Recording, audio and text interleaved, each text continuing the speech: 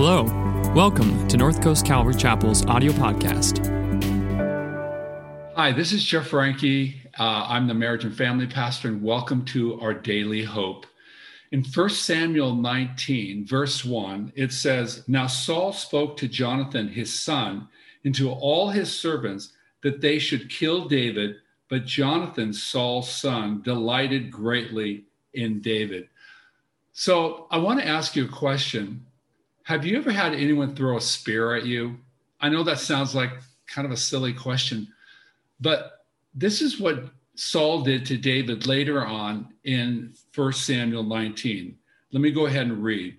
It says, "Now this distressing spirit from the Lord came upon Saul as he sat in his house with his spear in his hand, and David was playing music with his hand.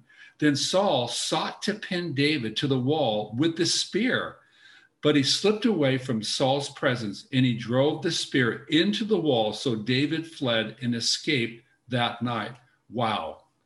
Now, maybe you haven't had anyone throw a spear at you, but have you had anyone who has deeply wounded you or betrayed you? Yes, this passage is about the difference between Saul, who's walking in the flesh, in the old nature, and that of David, who's a representative of the new man.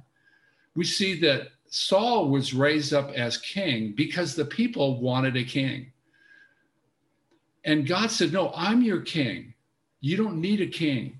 But the people wanted to be like the other nations. And so God gave them what they wanted. But later on, we see that David was anointed by God, because we know that God doesn't look at the outward appearance, but he looks at the heart of man. So David represented God's choice for the king. But we have to understand that blessing is not only an opportunity for great fulfillment and calling, but with it, it comes great distress and that of brokenness. And that's where we see the life of David. But I want to specifically address a particular issue here that I think is so relevant today in our culture as well as to us today. And that is, what happens when people hurt you or they wound you or they betray you? How do you deal with deep betrayal? And I want to read a passage in Hebrews chapter 12. And in a sense, the New Testament is the Old Testament revealed, where the Old Testament is the New Testament concealed. So I want to read a passage which gives us some clarity and spiritual interpretation of what's going on in 1 Samuel 19, when David tried to kill, or when Saul tried to kill David. And this is what it says. It says, "Looking unto Jesus, the author and finisher of our faith, who for the joy that was set before him endured the cross, despising the shame, and has sat down at the right hand of the throne of God." Now, this is really important for those of us who have been wounded, or we all have been hurt. We've all been disappointed.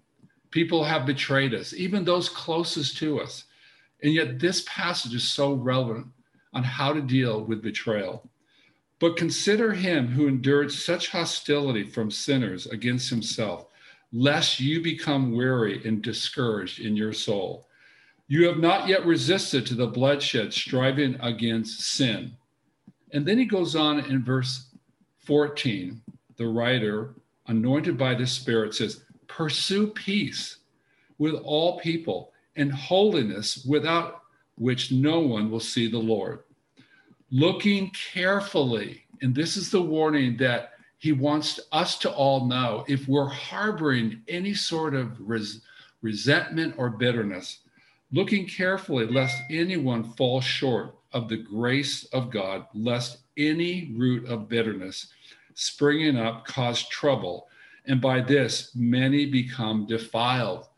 So this passage reveals to us the heart of Saul. What happened to Saul when in chapter 18 we see that because Saul was afraid of David, that he became angry and he was jealous.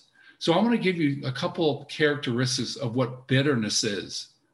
And this will help you to understand if maybe you have this root of bitterness in you, or you have had it. Number one is that bitterness grows. So we see here that Saul was fearful of David because he was under the anointing of God, and God had pulled his spirit from himself. So we see that started off with fearfulness that entered into jealousy, and then jealousy turned to anger. And now he's at this point in 1 Samuel 19 where he wants to kill David. And so it turns into this place of bitterness, this slow root of bitterness. So we know that bitterness grows. Number two is that bitterness spreads. Not only does it defile you, it's a very toxic, spiritual, demonic influence that not only will it defile you, but it's going to defile people around them, to the point where Saul told David and all those around him, we're going to kill David. This is the most spiritual, potent weapon of the enemy, bitterness, that kills and destroys and divides people. Thirdly, is not only does bitterness grow and it spreads, but also it changes. It'll change you. In fact, I've seen so many people in counseling who have been harboring bitterness for years and they don't even know it. Well, then they come to this place where it literally changes their personality, become critical. They're rigid, they're hard. They look at life with black and white. They're always judging other people. And so I want you to understand is that, yes, we've all been hurt. We've all been wounded. But what do you do with that woundedness? Are you going to walk in forgiveness and learn to surrender and trust God and look unto Jesus? Or are you going to harbor it and become judge, juror, and executioner? That you feel it's your right because of what happened to you to hold a grudge, to be resentful of another person. That's a very dangerous place to be. And I want to say to you that if you are there right now, then you're harboring what I call destructive entitlement. You believe it's your right to get even with other people. Unfortunately, when that begins to take form in your mind, in your thinking, then you begin to perceive reality with what I call bias confirmation. You're actually looking for people to hurt you. You're looking for that person to reject you or betray you.